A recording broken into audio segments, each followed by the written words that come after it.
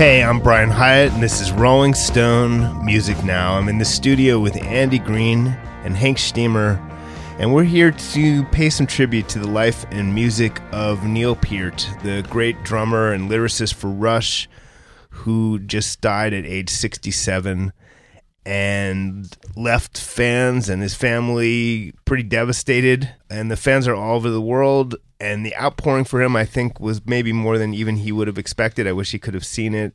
I think it showed that he's a figure who transcended even just Rush fans. Like, he was a beloved musical icon. I think we saw that for sure. Yeah, and I think part of the shock we're all feeling is no one even knew that he was sick. So to go straight to dead was so jarring and upsetting last week. I mean, I'm still in shock. Yeah, they very effectively kept it as a closely guarded secret to protect his family's privacy. And so for everyone who wasn't a very close confidant, it was basically a total shock. So we're going to be talking about Neil's life. We're going to start, though, by playing some of a conversation I had with him in 2015. I was looking at the transcript. There's 40,000 words of conversation between me and Neil Peart. It was for Rolling Stone's first cover story on Rush, of our very belated first cover story on Rush, which, took until 2015, but at least we got to do it. And I was with the band while they rehearsed for what turned out to be their final tour. This interview took place right after I actually sat in on the rehearsals for a few hours. And I remember I was wearing like in-ear monitors given to me by the band because otherwise I wouldn't hear Geddy's vocals because there was no PA, obviously. They were just rehearsing but if I took them out, I would hear a lot of Neil's drums live and unamplified and directly, and it made a physical impact on me that I still can remember. And I remember watching him play from extremely close up. I mean, we're talking about in a tiny concrete room. And when he hit a snare drum, his chin would vibrate from the energy. Like, that's how hard he played. It was a very memorable experience. We talked a little bit at the studio. Then we got in his Aston Martin, the James Bond car, and drove to his office nearby. And his office doubled as a car garage for all his sick vintage car collection, of which the Aston Martin was just part. And we sat down and he poured us some whiskey, and you can hear some ice cubes clinking and stuff. And I started out by asking him about the fact that Rush were kind of hedging their bets a little bit. They kind of called it their last tour. They were saying it's their last major tour. They were holding out some hope. But I asked him about the fact that they were billing it like that. I joked. I said we should call it the R40 anniversary farewell comeback reunion tour and get it all done at once, right? But then as time went on and our plans came together, we thought, you know what, this is just the 40th anniversary tour, and we'll decide. And maybe we want to make another record together, you know. Maybe we want to continue this tour. We've loved the process of putting together the set list, for example. And a trick we only learned last tour, and some things you're slow to learn, it's remarkable. Because in the past, if we had too many songs, we would either dump the ones, or we'd play too long. You know, we'd play a show that would include that. Okay, well, we got to do that, and our shows got longer and longer. And again, particularly for me, killing. Stuart Copeland and I have an agreement on that drumming is the hardest job. Singing is the worst job, but drumming is the hardest job. Right. So, our shows would just get longer and longer. And so last tour we introduced alts, where we had show A and show B, right, and alternated different songs so that we could play more. Right. And this tour we're up to like 3 different alts of. Oh, the fans will be happier than anything. That's well, then there's disappointment because you miss. Right. Oh, you're not playing that tonight. Oh, they go from show to show. That's all right. Okay. And of course, it's the right thing to do. Yeah. And we never have to face the painful choice of. Are your forearms hurting you right now? No, it's got a bit of an itch there. I hurt all over. And they feel like they weigh 100 pounds. Yeah. Popeye. Do you lift weights as well? Do you do? Yeah. Because I come in terrific shape. But nothing prepares you for hitting things as hard as you can all day long. Because it's not the motion, it's the stopping, right? Right. The people and I, my brother is a professional trainer by profession, and he was saying they call it sport-specific training. That certain things, if you're going to be a cyclist, you have to practice cycling. If you're going to be a swimmer, like that. And drumming, yeah, the only training for drumming really is drumming, because it's the impact that kills. And again, I got better at it over time in my motion and my bounce. I use the bounce much more than I did before, thanks to Freddie Gruber's training. But still, you're hitting things as hard as you can and kicking them as hard as you can all day long. So it's going to hurt. And over time, again, it is an athletic endeavor. So I'm glad I've been able to keep my peak as long, and still feel like I'm getting better, really.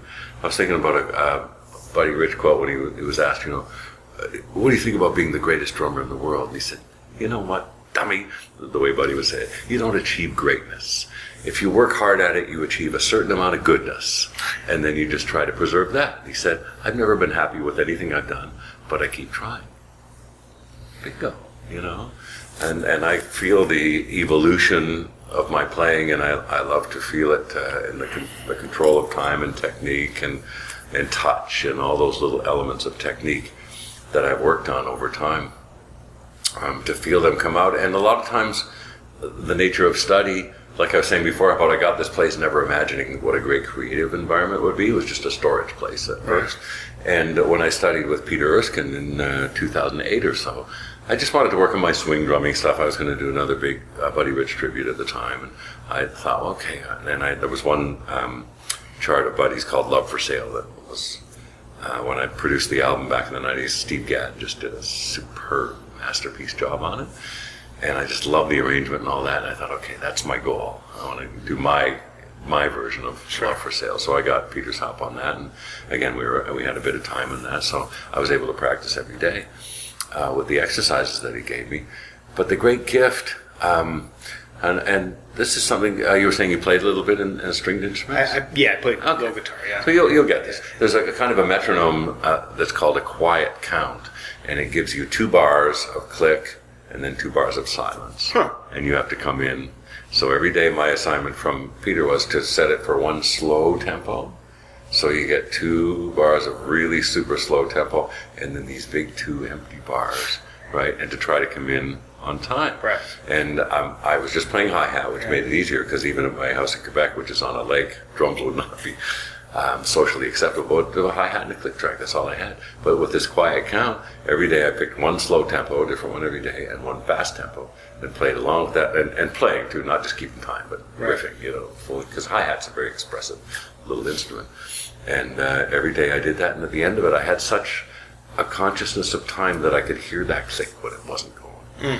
And then when I improvised, like I was always a compositional drummer through all of our formative years, and my drum solos were always composed, and then I would, riff within the framework, but it was all pretty tightly structured to guarantee consistency, right? So I could give a good performance every time.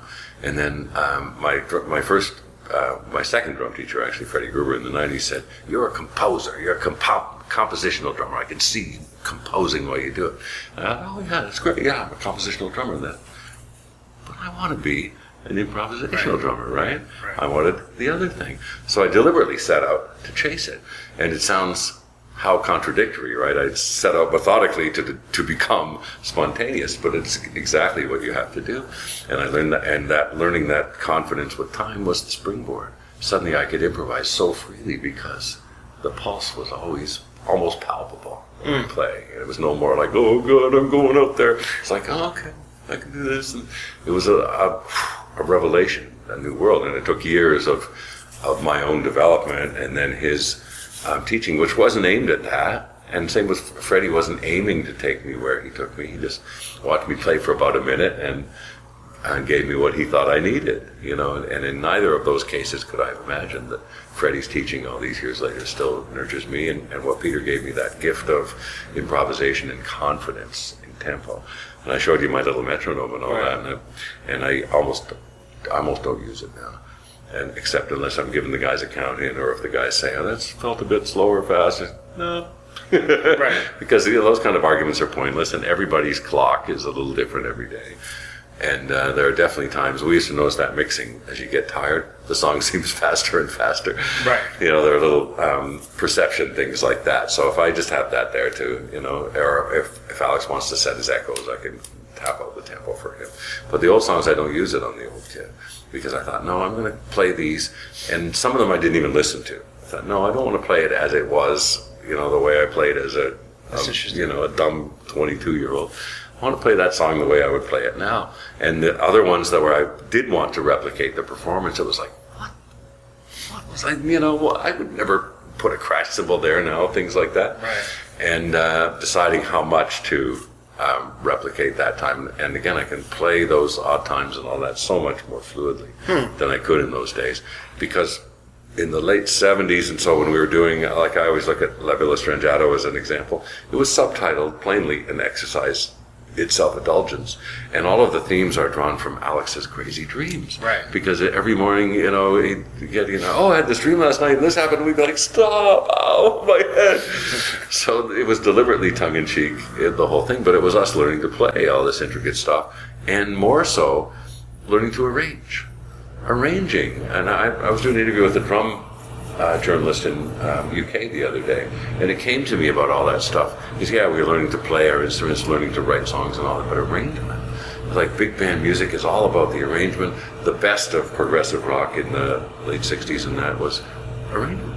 That's really the magic and that we spent the most time learning, and that I think speaks most of our progress in modern times, especially the Snakes and Arrows and Clockwork Angels. The arrangements are so concise, given the fact that we're not limited by a 3-minute or repeating chorus formula or anything. But what we can do with an arrangement and get the dynamics and the melodic flow and the phrasing, vocal phrasing in that we want, that's what we have really built, over time with musical confidence and spending the time in pre-production and spending the time in recording and all that. You love, I've learned, a lot of music that one might not expect you to love, given like a cliche idea of what a virtuoso drummer might love. But would you, like a lot of music, you love a very wide variety, but it sounds like you would, like if you had Charlie Watts' gig, you'd go crazy, right? You would not enjoy that at all. No. A lot of music that I loved, I couldn't stand to play reggae. Yeah. Could not stand it. I love to listen to it, but I'm too busy. Right. I have too many ideas. But here's a beautiful anecdote. Cover that. Years ago, I was traveling in West Africa, and traveling around by bicycle, so necessarily from village to village, and as far back in the world and time as you can go. And we would come upon these little performances, and sometimes the village would put on a performance for us, and there would be a drum group. Oh, was this when they gave you the drum to play with the stick, and you wanted to do something? Yeah, and I was trying to do something. Yeah. He grabbed my hand. And then at one point, it was a curved stick. I was supposed to go bink, bink, bink, bink, bink. And then I started doing stuff with my other hand and all that. Nope. And then I tried putting the stick down. No, you have one part to play. And it's like classical music, right? African music, by tradition, is a storytelling narrative form that has very strict rules. And I get it. And that's your assigned part, as much as if it was written on a chart. But it does not allow for improvisation.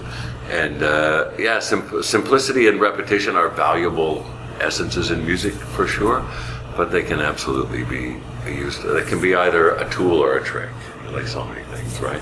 Simplicity is not wrong at all. It's often very beautiful, of course, and repetition is so powerful if it's used as a tool. And then, of course, anybody that finds a way to use tricks like that, right, then it becomes commercialized. It's not a language of communication anymore. It's a tool of marketing. That's it. Virtuosity in rock is an interesting thing because theoretically, right, it's not supposed. Rock is supposed to be this simplistic move. It's an interesting thing to be a virtuoso within rock, Well, and of course it wasn't always that way. Yeah. And talking to this drum journalist the other day, he was saying, well, the gap between jazz and rock has never been wider. And at the time in the late 60s, they were, right, in the Fusion years, Mahavishnu Orchestra were accepted as a rock band. Right. And there wasn't that divide. And it's, I have to think cycles will bring it around again. You have to hope. People still love the instrument and they love to see virtuosity on the instruments, obviously, and it gets poisoned in like all styles. And also I have a theory that like in the 50s, surf music and guitar music came along, and then the Phil Spector wall of sound and production became huge, and people couldn't do that at home in their garages. So it shrunk back to the early 60s. Guitars and drums, we can do this in the garage. And then by the late 60s, it got so technically hard, right? Like I started playing in 65, when all you had to do was play Wipeout and a Ringo beat. Right. And you were a good rock drummer. Suddenly, Mitch Mitchell comes along, Keith Moon, Ginger Baker, Michael Giles from King Crimson, Phil Collins with Genesis. Okay, that's how good I have to be. Okay, that's how good I have to be. Okay, it was like that, but in a very inspiring way to me. And then it became too difficult for a garage band, so punk came. Right. Blow all that shit and it had become pretentious if you look at the real meaning of people pretending, right. Yeah, they're getting, oh yeah, it'd be cool to play these epic rock things with lots of keyboard stuff. It wasn't real anymore. For us, it was so authentic, so real, so sincere, that we were getting better and learning how to play these songs. And I grew up as those bands came along. Well, I guess I would argue that for you guys, the difference for me between you guys and some of what people think of kind of the worst, perhaps, of progressive rock in the 70s is that you would play this stuff with kind of the fury of a punk band, and the commitment. I mean, Sincerity is always the case. Maybe the sincerity. Do you know Nick Hornby? Yes. The British writer? Yeah. He writes a lot about pop music. Yeah. And he was saying in one of his that when he knows young people who are just getting into rock music, he said, whoever you listen to, make sure they mean it. Right? And that became the difference. So I want to take a moment and talk about Vivid Seats. Staying at home is great, but eventually you just got to get out of the house. Whether you go out to see your favorite band or go cheer on your favorite team in person, you got to get out of the house. You got to have a night out. And with Vivid Seats, you can attend the concert of your choice, the sports event of your choice, whatever event you're looking for at a great price. Vivid Seats is the top source for tickets for all the live events you might want to go to. On their site, you can sort by price or look for seats in the section and row of your choice. You can pick the seat you want. To make things even better, Vivid Seats is giving listeners an exclusive promo code for new customers to receive 10% off your first ticket order to save even more money. Just go to the App Store or Google Play and download the Vivid Seats app. First-time customers can use promo code Rolling Stone. That's ROLLINGSTONE for 10% off your first Vivid Seats order. Every purchase is backed by a 100% buyer guarantee. From the biggest concerts and games to the hottest theater and more, Vivid Seats has it all. Download the app and enter promo code Rolling Stone for 10% off your first order on Vivid Seats. Make a memory that lasts a lifetime and let Vivid Seats help you get to your favorite live event. I have in the studio Andy Green and Hank Steamer before we played some audio from my lengthy conversation with Neil from back in 2015. Now, that was for what turned out to be Rush's final tour, the R40 tour. It was, on some levels, meant to be their last tour, although they were hesitant to truly say it. My memory of reporting at the time is that sort of behind the scenes, I was basically being told this is probably it, but the band are hesitant to say it, and the band aren't really sure, but it's probably this weird sort of back and forth of like, is it the last? But one of the things Andy was saying that in the subsequent documentary, it really became clear certain things that were not evident to me at the time. Yeah, in the documentary, when they speak to Neil, he says that prior to the tour, he was calling a band meeting, and he wanted to tell them that he didn't want to go on tour. But they told him that Alex's arthritis was starting to get bad in his fingers, and the window was closing on when Alex that he could play at the peak of his powers. So very reluctantly, he agreed to a pretty short tour. It was like 38 dates or something.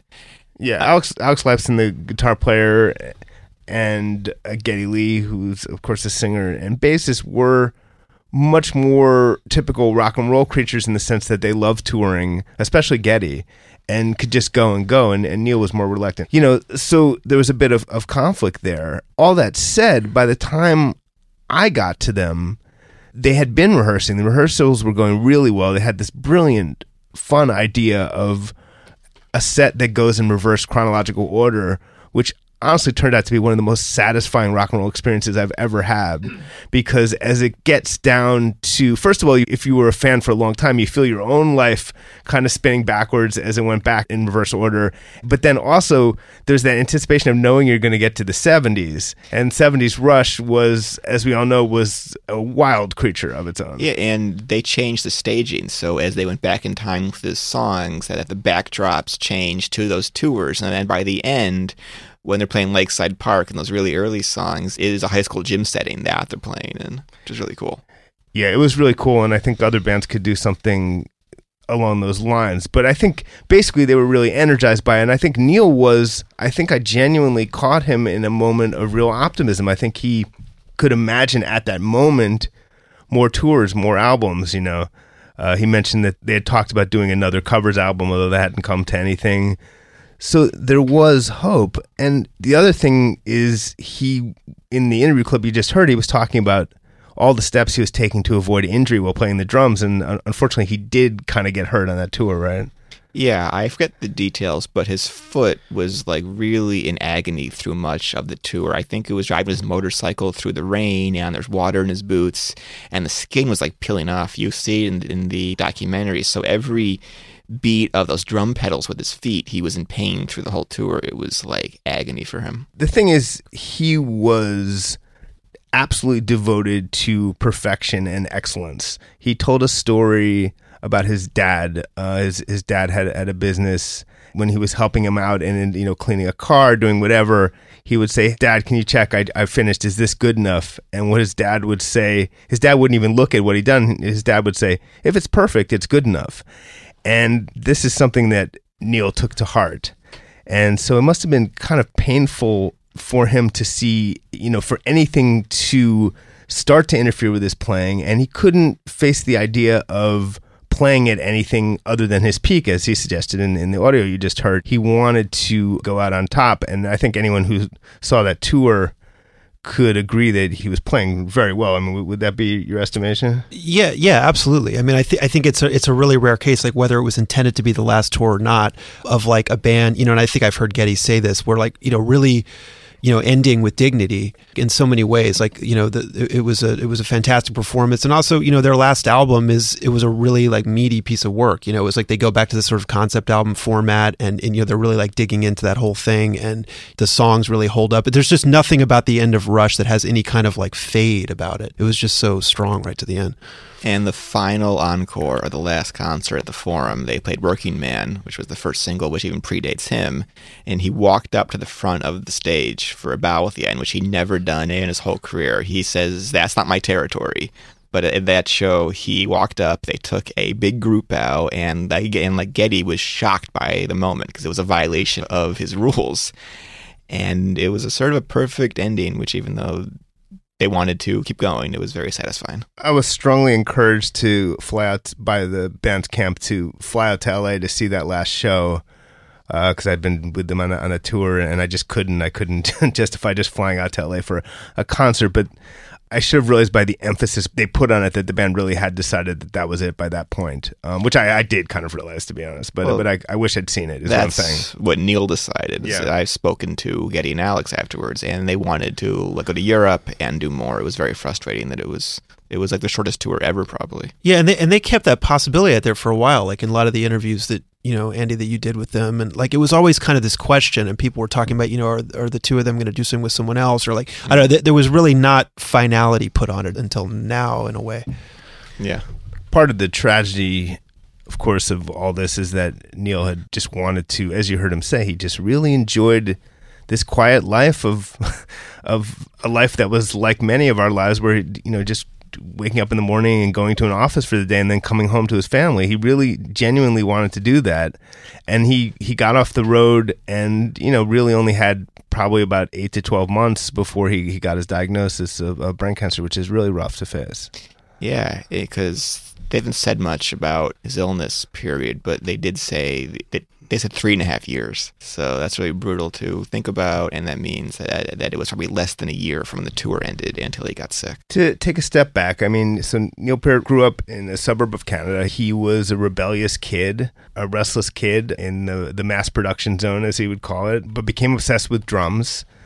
And despite being mostly self-taught, is pretty much universally recognized as one of the greatest rock drummers ever. Hank Stammer, who's with us today, wrote a great piece from a drummer's perspective about just what made Neil great. And you got really specific, but just maybe on the broadest level, obviously his technical achievements were massive, but what made him so admired as a drummer, Hank?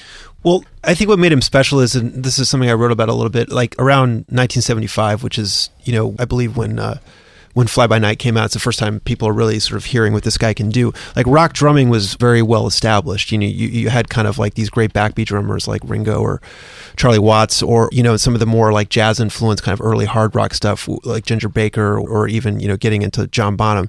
And like a lot of that drumming, there was kind of like a looseness to it, especially with Ginger and, people like Bill Ward and Sabbath. There was kind of like this, kind of like this jazz thing happening. And it was kind of the idea of like these bands jamming, or there being kind of like a looseness to the playing was really important to that whole tradition. And then like Neil comes along, and it's just a totally different approach. There's sort of like nothing left to chance in his playing, and it's basically like approaching the drums in the drum parts as really like compositional. The thing about Rush drum parts that sets them apart from, say, like a great Bonham beat or a great Ringo beat or some of these other people, you could listen to, 20 bootlegs of Zeppelin, playing Black Dog or something like that. And you're going to hear like, fills will be different, or, you've got a basic drum part, but it's like, the details are going to shift around according to sort of like the moment.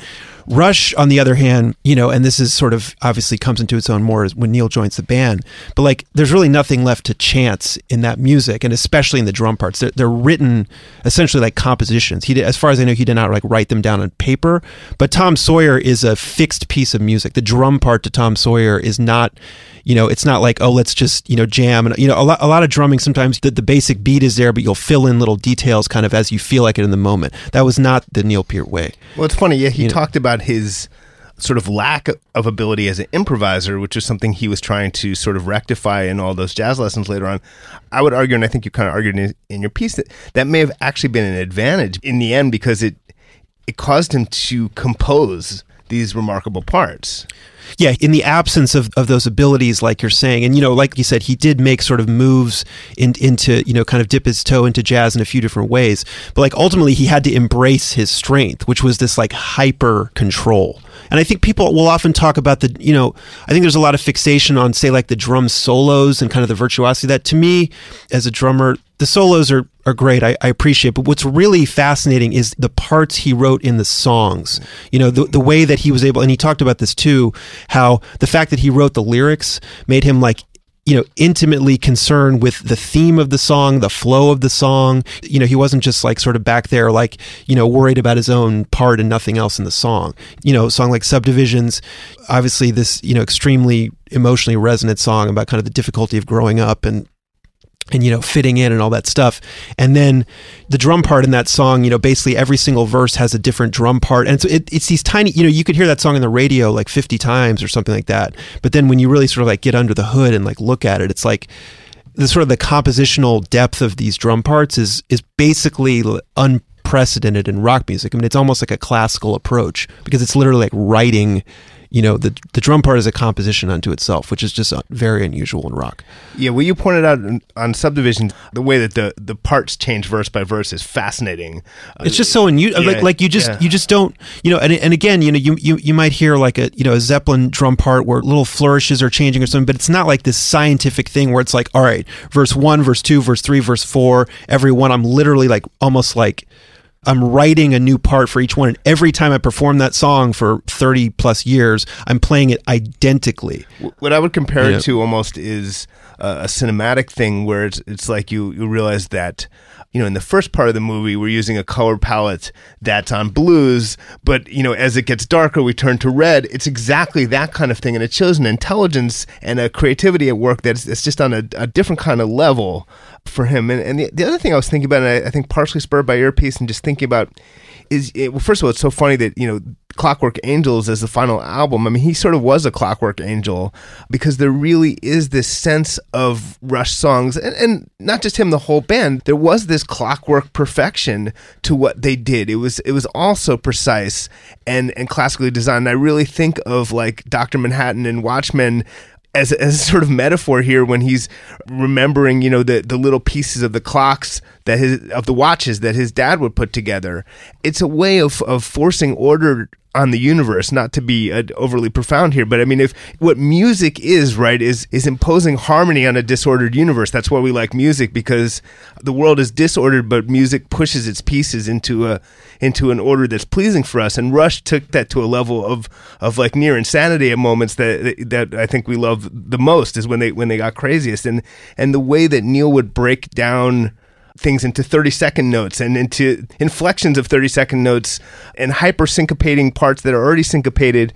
There's something just very profound and pleasing about that, and I can't help but see it in contrast to his views about the universe, which he thought quite vocally had no order or meaning. He thought the universe was a godless cosmos where everything was left to chance. And it's so fascinating that he would then turn around and create an artistic universe in which nothing was left to chance.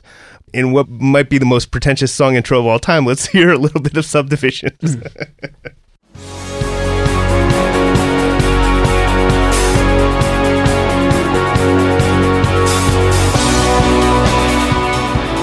So yeah, obviously I have to go and listen to the whole song to get the full effect that Hank was talking about.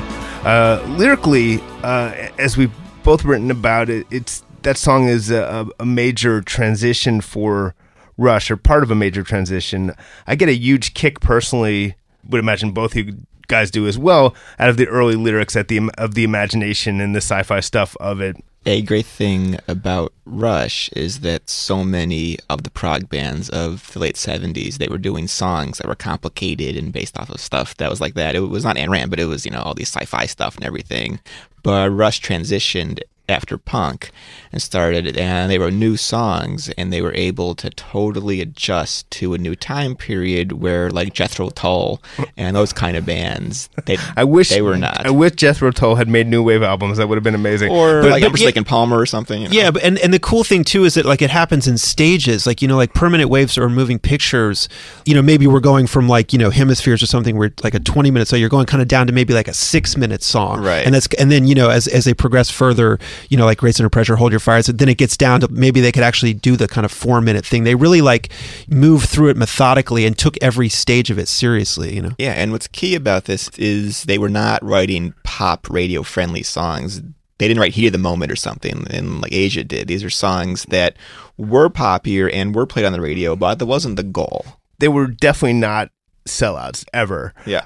They pack so much detail into it too. I mean, like Tom Sawyer, we sort of like normalized it, but like, we were playing it for some other people in the office who weren't so familiar with it, like just how strange it is and just how much detail is sort of like packed into it, and it's like, it's compact, it's catchy, but it's like incredibly elaborate. And what's key about that is the fans didn't feel betrayed, whereas the fans of Genesis were livid at like Invisible Touch and these type of songs, like these ballads that were put out by them in the 80s. With Rush, they never did that. That's a really good point. You will hear some discontent about some of the synthier stuff in the 80s. People differ on that, but for the most part, that's exactly true. Like, people followed them through, and nothing seemed like they were turning their back on whatever was the core of what they did. And I think it's because of a few things, and I don't know fully what led fans to follow them through almost all of the journey. I think some of it was just, as Neil would put it, it's really just a question of your honesty. And I think people never came to doubt the sincerity of what they're doing, even as synths came in. And I think even some of the sort of, I think what Getty called the sort of circus act aspects of, like, the fact that they never expanded beyond the trio, even though their sound did. They were essentially making the sounds of like a 5 or 6 piece band, but refused militantly to ever just do the easiest thing, which is just get the guy in the corner playing the keyboard. This is separate from Neil, of course, but I mean, the fact is, when the synth is being accomplished by having your bass player play bass with his feet, you tend to respect the grind. I think that's part of the thing, right? And for most prog bands, they're almost like baseball teams where it would change constantly. There's so many people. That's an interesting point. They were in Yes, or in like King Crimson is crazy. There's 6,000 people.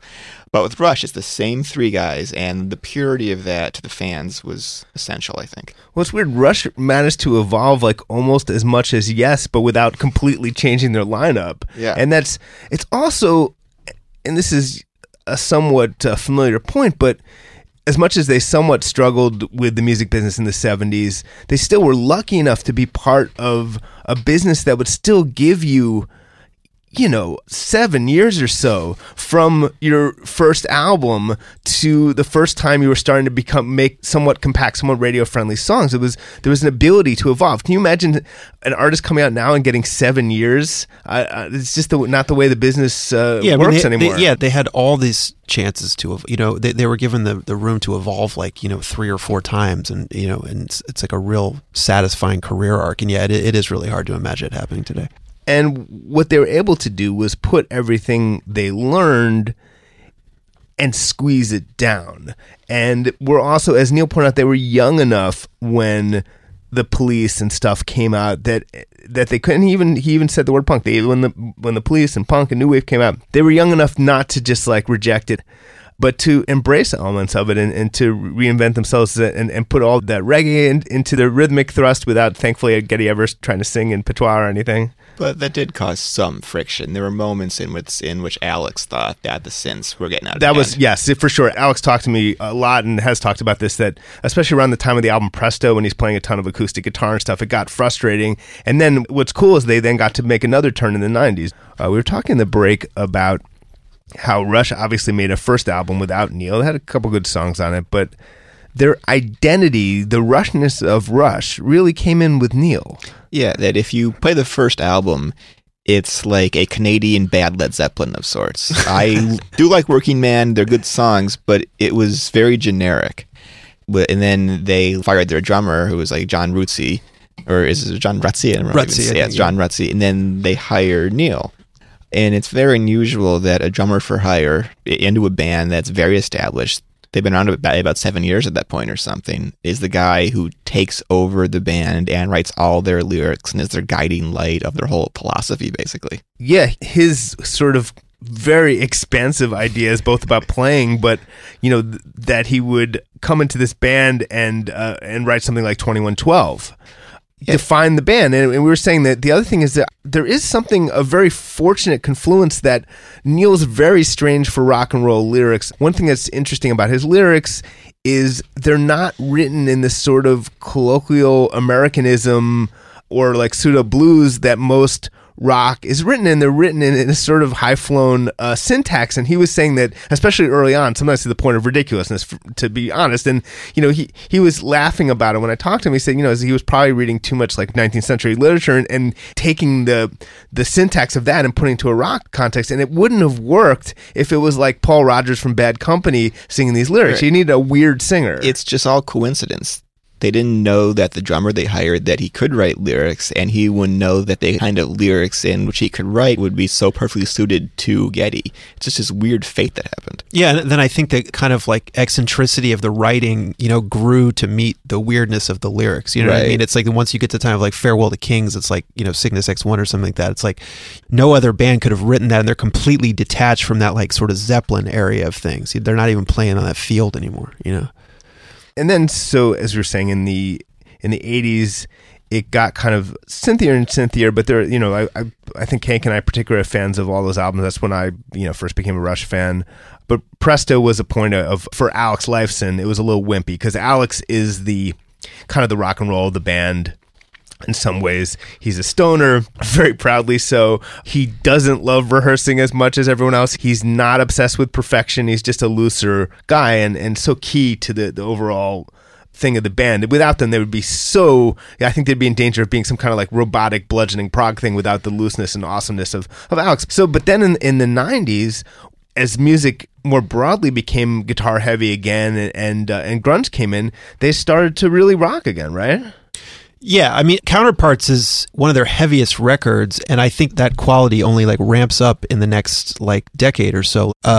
Vapor Trails, obviously, you listen to the first track on that One Little Victory. It's come out with this like insane double bass and almost like thrash metal. I love that. It's just, I mean, that's as satisfying for me as any full drum solo. Like just a couple bars of that is so sick. Yeah, I mean, he had said that he was a little bit shy about sort of coming out the gate like that, but Geddy encouraged him to open the song like that. And it's really awesome to hear him really unleash, especially since that was right after he had taken a break from the band after suffering those unimaginable losses. But then Clockwork Angels too, that song like BU2B or something like that. Again, the heaviness is, they really went out kind of at their heaviest in some ways, like which is awesome. Yeah, which is great. Like they really like reclaimed that like rock power. Let's just here we go.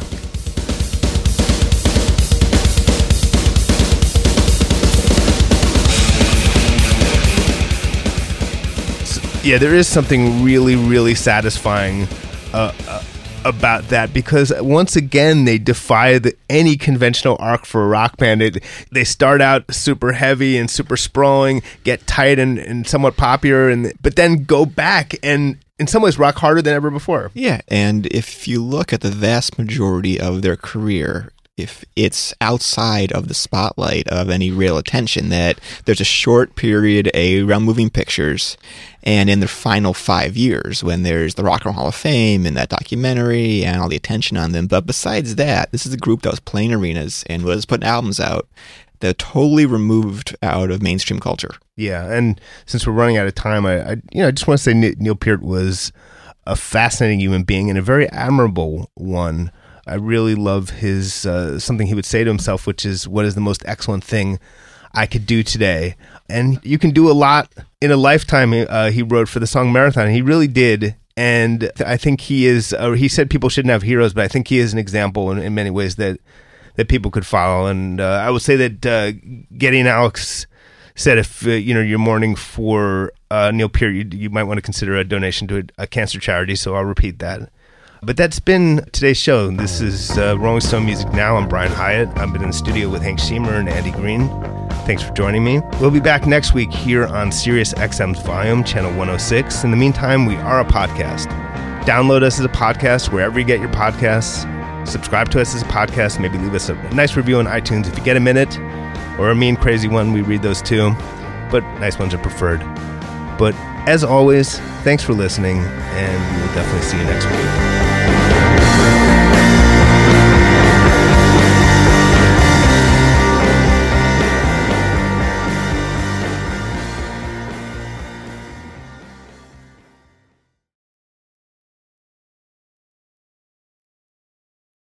Welcome to Talkville, the ultimate Smallville rewatch podcast. Guest star Sarah Carter as Alicia Baker, although I didn't really work with her a lot.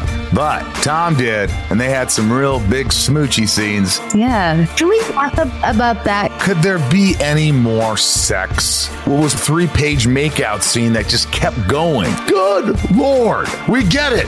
They have chemistry. Jump in now or catch up on any of the past seasons of Talkville on YouTube or wherever you listen.